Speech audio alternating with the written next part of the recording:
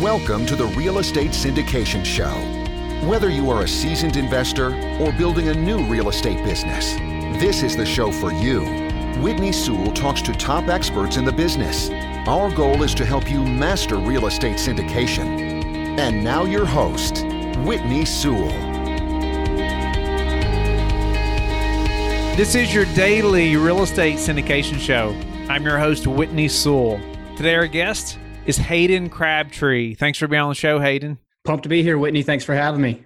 I'm honored to have you on the show. Just reading your bio and getting to talk to you a little bit. You have some great energy about you, and I'm looking forward to just hearing your bio and hoping that the listeners are listening because I think you can help many of them. He is the author of the best-selling book, Skip the Flip. I'm holding it up in the video right now. I hope he was gracious enough to send me a copy, and I hope you will look him up and his book. But secrets the number 1% or 1% know about real estate investing. He's a partner in two real estate businesses, and he was financially free by age 24. He didn't do that by sitting on his hands, that's for sure. So, Hayden, thank you so much for being on the show and grateful for your time. Let's just jump right in. I want the listeners to know a little more about your story because I know they're going to be inspired by that. And let's just jump into a few things, how you made that happen. Absolutely. Well, first, thanks so much for having me. And I want to talk a little bit about how I got to where I am. By no means am I done on my journey in any sense, but I've done a lot for a 24-year-old. We'll take it back to the beginning. I always knew growing up that I wanted to be a business owner, wanted to be an entrepreneur of some sort, but I didn't really know what that looked like. I ended up going to college at the University of Georgia, being a Bulldog. And in that process, I just absolutely despised classes. I loved college life, but I hate the classes part, So it really made me think and more about, why is the system kind of the way it is? Why did I have to go to an English literature class when I wanted to do business? And I didn't really like having people tell me what I had to do just because they thought that was a great idea. I wanted to be able to control whatever it was that I was going to do. So one day sitting in class, a group came around about a start your own business, become an entrepreneur internship, and they passed a clipboard around for anybody who was interested in that. I signed up somehow. I struggled my way through interviews, but I ended up doing that. And, it was interesting. They told me, hey, you're going to be an entrepreneur. It's going to be awesome. You're going to learn all these skills. But it wasn't until they got you fully hooked and committed that they told you what it was going to be doing. So a little bit after the fact, they tell you, hey, you're going to go back to your hometown in the summer and you're going to be painting exterior houses for people. And I go, wow, that is not at all what I thought I'd be doing with my summers in my life, is going back to my hometown, which, I'm in Georgia and it gets really hot here in the summers. To be running an exterior painting business was not my favorite thing to do. But I learned in that journey a lot of great things about business. But one of the most important things that I learned was actually an interaction I had with a customer. Whenever you try and set up an appointment with somebody to say, hey, I'd love to paint your house, try and sell them on all you can do for them.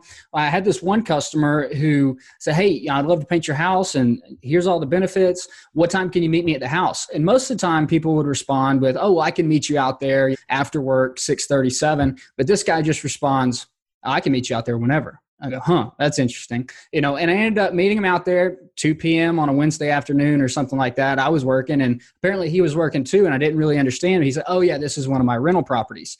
And that's when something kind of clicked in my head. Like, okay, this guy's driving a nice truck. He's meeting me at whatever time he wants. Nobody's telling him what to do. I got to learn more about this. So that led me to picking up a little purple book called Rich Dad, Poor Dad, which changed the entire course of my life. As soon as I finished that book, I got on Google and just typed in real estate investing because I knew I had to learn how to acquire real estate assets that would pay me every month. So how old were you during this time? 18, 19. Okay, and you were actually operating the painting business at this time? That was the summers in between college. When I went back to college, then the painting business was no more. And sure. I was just, I was a college kid. I had 2 to 3 hours of class a day, and the rest of the day I could do whatever I wanted, and a lot of people chose to play video games or hang out. And that's just, I said, that's not where I want to be. That's not who I am. And I got to learn, I got to use this time while I have it, because whenever this whole college thing is done, I don't want to be working for somebody else, just like I don't want to go to class. So that led me, right after I read Rich Dad, Poor Dad, I got on Bigger Pockets. I found this guy local in my town talking about how he had wholesaled some duplexes, bought them back, refinanced them, just made all this money. And to me, this just sounds too good to be true. I was never taught anything like this in high school. I was never taught this in my business classes, anything like that. So I just called the guy up and I said, hey, I'd love to take you out for a cup of coffee. And he told me, I don't drink coffee, but you can meet me at my investment property in 15 minutes. I said, I'm getting in my car. So I went over there and I met the guy and I said, look, I'll do whatever it takes to learn this business. And he said, okay, show up at my house tomorrow. So I started working for him for free. I didn't have much money. I didn't have any skills. Probably had less than $2,000 in my bank account. And I didn't have any skills whatsoever that could contribute to his business. But I said, I'm going to do whatever I can to add value to his business. So every single day after I got out of classes, and sometimes I wouldn't even go to classes, I just go work for him for free, learning every single aspect of the business. He was doing, flips, wholesales, and then trying to 1031 up into apartment complexes. Through that process, I just gained a real world experience of how things actually work in the business. And that's kind of how I got started. After about a year, he told me, he said, hey, we weren't planning on doing this for any continued length of time, but you've just been crushing it. You've been adding so much value. I can't do anything but make you a partner in this business. So that's how I finally figured out, hey, how can I get into real estate with no money and by helping other people at the same time? And that's kind of my journey to where I got into real estate. Whenever I took the real estate investments course in college, which Georgia's #4 real estate program, I owned more investment property than the professor teaching the real estate investments property course. So that's whenever I realized, like, hey, something is wrong here with this system. They are not teaching you true success. They're teaching you principles, but they're not teaching you actions. And that's what led me to going and writing my book so that I could spread, here's how things actually work. Because for me to own more investment property as the professor teaching the course, it just didn't make much sense to me. That doesn't make much sense to me either. Not at all. Well, Hayden, I love that, the drive that you have jumping in there and making it happen. I've said so many times on the show, I know the listeners have heard me say, go work for free. And I know everybody's not in that position, where they're in college or where they're able to actually do that, or maybe they already have a family or whatever. But I would also say that there's probably some hours through the week where you could work for free. Even if you still have another job and potentially a family, there's probably some time when you could do that or add value to somebody. Tell me a little bit about, though, how that relationship progressed and what you actually did for him. Because I know some people are thinking, now, wait a minute, how could I add value to this other real estate entrepreneur? Maybe they've met somebody and they want to try to offer that same kind of service. Absolutely. So, in the beginning, like I said, I didn't even know what a contract was. I didn't know what due diligence was. I didn't know the difference between a single family house and a flip versus a commercial, value add project. I had no idea about anything, but what I did have was the ability to I've got a bookshelf and I will read and consume and say, how can I apply this information? But for me, it comes around to a mindset of value first. You have to be willing, even if you don't know how you can add value, you need to figure out a way to add value. Examples are he had a really messy key system for all of his 200 plus rentals. Just one day I said, hey, I'm going to reorganize this entire key system process, and you didn't even ask me to do it, but I'm going to do it. And I'm going to make it effortless, and I'm going to take anytime you need to find a key, you're going to know exactly where it's at. He had a contract on a property he needed to get. I had never signed a contract before with anybody. He needed to go to his kid's soccer game. Hey, don't worry about it. I'll drive the 45 minutes. I'll go get the contract signed. I'll bring it back. I don't know what I'm doing, but I'm going to figure it out. So it really comes around to a mindset. A lot of people want to think about, hey, oh, I don't know. I might make a mistake. I don't know what I'm doing. I think I should read or consult somebody first. And I was just I will figure this out and I will make it happen. And listen, you're going to screw up. You're going to make mistakes, but that's just part of it. It's guaranteed to happen. It is guaranteed to happen. And no doubt, if you don't make the first step because you're afraid, you're never going to get anywhere, right? But I also want to highlight, you said almost after a year of working with him. Tell me about, a year of working for free for somebody. What was that relationship like? Because some people are like, there's no way I'm going to work for free for a year.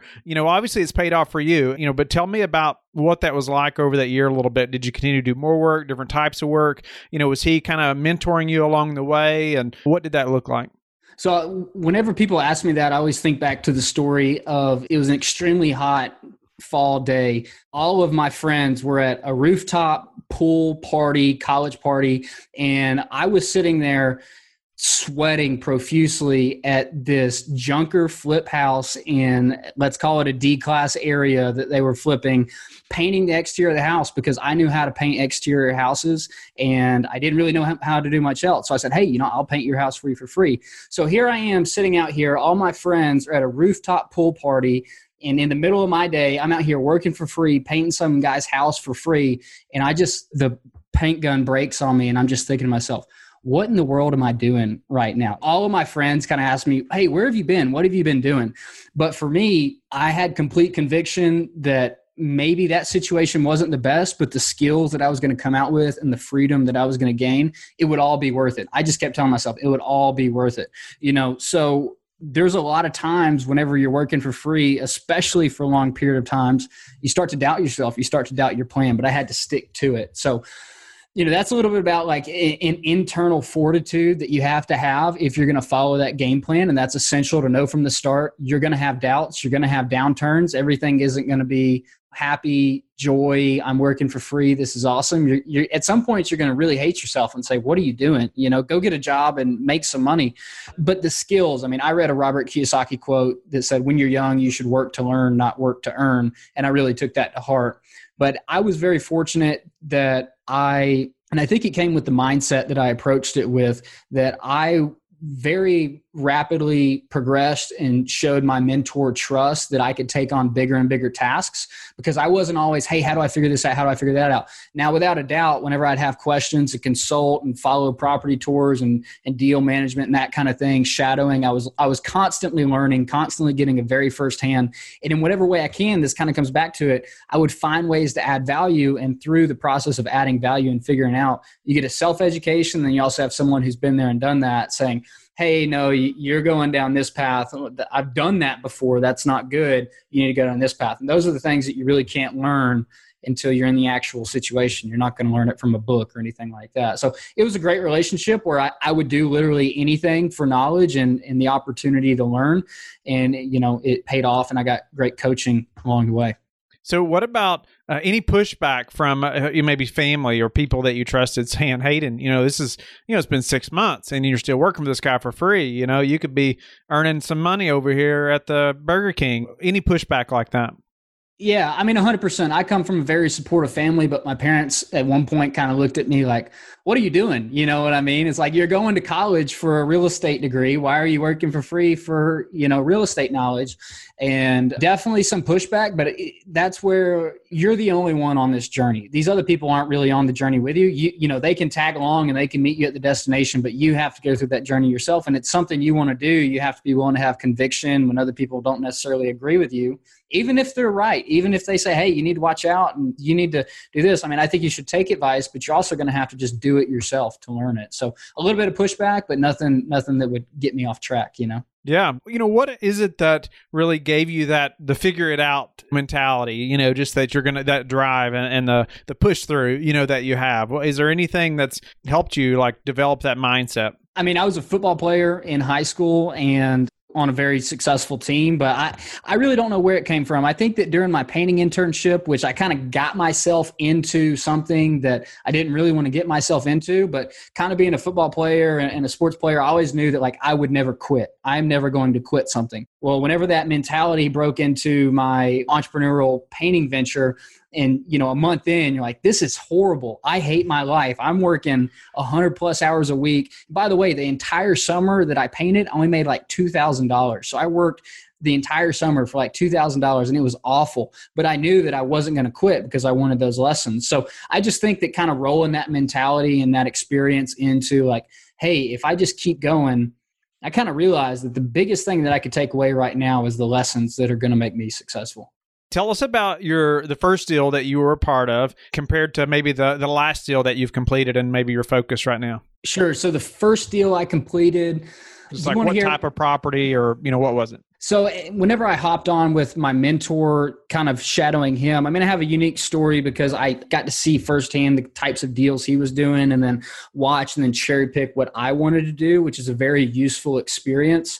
But I would say the first deal that kind of I watched or that I got into myself, it was through a partnership with my mentor, self-storage complex in just below Atlanta that was an owner finance deal that we found off market, underwritten it, all the numbers made sense, value add, and still own that property today for cash flow. So that's kind of the first one that I got into. It was a 20,000 square foot commercial facility, which is awesome. And then the last deal that I've done as of right now, we're doing about 100,000 square foot storage facility development in Southwest Florida that's currently in the works.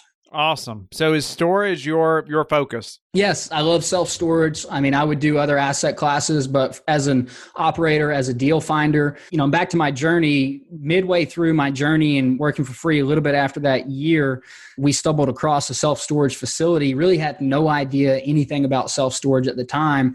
And it kind of came through our deal flow system of normal residential houses and small apartment complexes where we were working. A guy said, "Hey, I don't want to sell my house to you guys, but I'll be more than happy to sell this self-storage facility." So we looked at it and it was a compelling opportunity and said, what the heck, we'll go for it. So we bought that first one, really not knowing what we're doing, and then just dove in as hard as we could, learning that asset class. And, it's been awesome. Since that time, we've bought 13 facilities in 5 different states, about 500,000 square feet. So self-storage is a great asset, in my opinion, for a number of different reasons. It doesn't mean it's the best asset, but it has been very good through the COVID situation and the downturns, and income has actually gone up through these periods. So it's a great asset for a lot of different reasons. We could dive into that if you wanted. Yeah, and you said 13 facilities, and how long did it take you all to close that many properties? From the very first one, it's been probably 2.5 years now. So at one point in, I want to say 2019, we were buying a facility about every other month. So we were just kind of stacking them up. We gung-ho on it and said, we're going to go all in on this self-storage thing. And we might have gotten our feet in a little too quickly. I'd say we dove in head first without checking the depths of the water. Thankfully, it's worked out, but we know a lot more now and making educated decisions about it than we did back then. So there's a lot of things now whenever we analyze opportunities, we go, man, like if I didn't know this, we'd probably be saying yes, like we did 2 years ago. Were all these with the same mentor? Correct. Wow. Found the mentor, worked for free for a year, pushed through, and now look at the partnerships that's been created since then. It's incredible. So highlight a little bit why self-storage, and then we'll have to jump to a few final questions. Sure, absolutely. So self-storage it seems like everyone's heard a little bit about self-storage, and everyone kind of thinks it's just this gold mine of a business. But what a lot of people don't realize is it's a lot more like a retail business than it is a traditional rental apartment complex type business. But it's very, very intriguing for us. One of the main benefits that I like about self-storage is you can raise your tenant's rate every 30 days. You don't have to wait for a 12-month lease to expire. So whenever, someone is up for a renewal, then our software automatically detects, hey, this person is ripe for a rent increase. And one thing that I really love about it is if you've got a big unit packed full of stuff and I raise your rent from, let's say 6%, if I raise your rent from $50 to $53, you're probably not going to pack up all your stuff and move out over $3 versus if you raise someone's rate 6% and they're renting an apartment at $2,000 a month, they might be leaving over the rent increase. So one of the reasons I really like self-storage is that on a percentage basis, you have so many more tenants. Now their incomes are a lot lower per tenant, but you have so many more tenants that whenever you do actually raise the rents, you can on the same level increase your income, but you have a lot more customer retention, which is one of the things I really like about it. It's a very numbers driven business. We like that about it. We like the diversity in terms of how many tenants we have. On a $2 million, $3 million property, you could have 400 tenants, and that offers really good diversity for your income. If 10% of your tenants get hit with a job loss, then that's really not going to impact you as much as say 10% of your, call it 200 unit apartment complex, or not even 200 units, probably 50 unit apartment complex. So for that reason, it's extremely interesting. I mean, the fact that self-storage does well in downturns, it's kind of driven by people needing to downsize their houses or running into crisis. That's one of the good things, that we can be there to help provide a product that people need. You know what I mean? So we also love the fact that it's very simple model. It's concrete slab with metal buildings and metal doors, and there's not much when a tenant moves out. There's no toilets, no painting units, no anything like that. It's just kind of, hey, grab the broom, sweep it out, throw a new lock on it, and let's rent it tomorrow. Hayden, what's been the hardest part of the syndication process or business for you to get in? That's a good question. I would say personally for me, my age, being 24 years old, a lot of people think that I should still kind of just be starting my career, figuring out what I want to do with life. People tell you, you're young, you'll figure out what you want to do with life. It's like, no, I know what I'm doing with my life. You know what I mean? So just overcoming the obstacle and the barrier of being a young guy who wants to do a lot, who wants to do big deals, and overcoming and building that trust with investors to say, yeah, he's young, but he knows what he's doing. So for me personally, it's kind of been the, hey, have you even graduated college yet? Kind of thing. It's, yeah, I have, and check out the track record. So age. So what's a way you've recently improved your business that we could apply to ours? Very interestingly, I don't know about apply to yours, but in self-storage, it seems like there's always some sort of new product, tip, or trick that has come out. I would say that we've really doubled down, and it's been extremely important during these times when people are a lot harder to spend a dollar to actually become really, really excellent at marketing your business. That comes to self-storage, and that really comes to any kind of business. So just becoming and leveling up our online advertising and direct response marketing to customers has probably been one thing that if I would recommend to anybody, I think marketing can solve all of your problems, whether it's getting new tenants or getting investors or whatever it may be. That if you can become excellent at marketing and really double down, partner with experts in that field, you'll see a big increase. What's your best source for meeting new investors? Events. I love to go to events, one, to learn, but also two, to meet the people that go there. I'd say that's probably where my most quality relationships that I have is, other people that I've met at events, whether it's been local or national or international events. I love to go to real estate events, capital raising events, business events, whatever it may be. It's my biggest source. I had a goal to go to one a month this year and kind of been a little bit wrecked so far this year. So I've got to catch up the rest of the year when things start opening back up. What type of events outside of, say, real estate events? I go to general business events. So I don't know if you've ever heard of Family Office Club. I love the Family Office Club. They are not just real estate. They focus a lot on real estate, but they bring in tech investors, they bring in angel investors, they bring in agriculture people, where it's just a mix of so many people from so many different fields coming in and saying, hey, I've got this. Hey, I'm looking to invest in this. And it's a great just kind of melting pot of high-level people doing deals that, you're really not going to experience anywhere else. There's a lot of money in the room, and there's a lot of good quality people as well. So that's kind of been my favorite, just general business, entrepreneurship, capital raising. And they're kind of all over, right? They go everywhere. They go from Singapore to New York to Dallas, Texas. So great resource. They host a lot of online webinars that are really good too. What's the number one thing that's contributed to your success? The ability to just figure it out, even whenever you have internal doubts, is that if you got a little voice telling you don't do that, then sometimes maybe you shouldn't do it. But a lot of times that's your inner enemy holding you down and keeping you from progressing. So if you're kind of scared, if you're nervous, if you're going to have a conversation with somebody and you're a little shaky about it, then you should go do it and do it again and again and again until it becomes comfortable. Because that's how you level up in life, is figuring out where am I uncomfortable and then repeatedly doing that. How do you like to give back? Give back. That's a great question. I've been thinking a lot about giving back and what can I do in that regards. I've been on mission trips and I absolutely love that. I need to go on some more, but giving back is an area of my business that I don't do enough of. I have a friend that has a great real estate business called Give Back Real Estate, which is a realty business in Athens, Georgia. I like to be involved in helping whatever way I can, but he has a very unique setup where all of the realtors in that office give back 10% of their commissions to local charities chosen by their clients. So that's been a really inspirational model. Over the last 12 to 18 months, I've given back about $350,000 to local charities. That's really cool to see. That's awesome. Appreciate you sharing that, Hayden. I'm grateful for your time being on the show. I love for the listeners and guys who are and gals who are getting started, and some of them have been in that getting started mode for a long time, and just love hearing stories like yours where you just jumped in there and said, I'll figure it out and even work for free if I have to, even if it takes a year, and look how that's paid off. I love that drive and just the figure it out mentality. Hayden, how can people get in touch with you and also find your book, Skip the Flip? Absolutely. So get in touch with me. You can email me or reach me through Instagram. My Instagram is Hayden Crabtree. You could email me, Hayden@HaydenCrabtree.com. I really want to invite everyone. The book, Skip the Flip. I wrote the book not to make money in any way, shape, or form. I wrote the book because I wanted to share. I was getting asked every single week from people who wanted to be a real estate investor, who wanted to know more about what I do. How do I actually do it? What is the strategy? What is all the kind of the behind the curtain things that seasoned real estate investors know that the average person doesn't know. And it's not because we're smart or anything. It's just that people aren't taught these. So I wrote my book, Skip the Flip, Secrets the 1% Know About Real Estate Investing, to spread knowledge. If anybody wants the book or audiobook free, they can get it. Just go to haydencrabtree.com/free book. And you can download it there for free. Anybody can have it. If you want the physical copy, you can go buy it off of Amazon. Just type my name in or Skip the Flip and it should come up. It's a red book. But yeah, so, reach out to me, Hayden at haydencrabtree.com, and grab the free book, haydencrabtree.com/free book.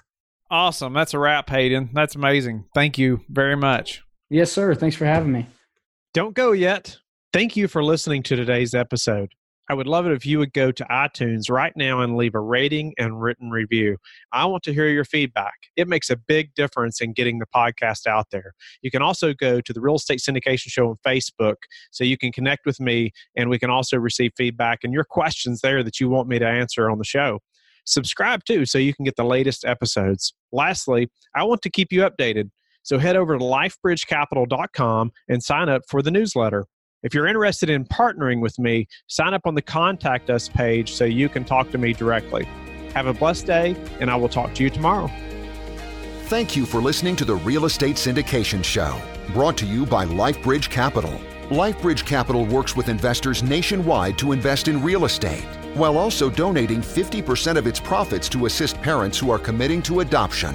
LifeBridge Capital, making a difference, one investor and one child at a time. Connect online at www.lifebridgecapital.com for free material and videos to further your success.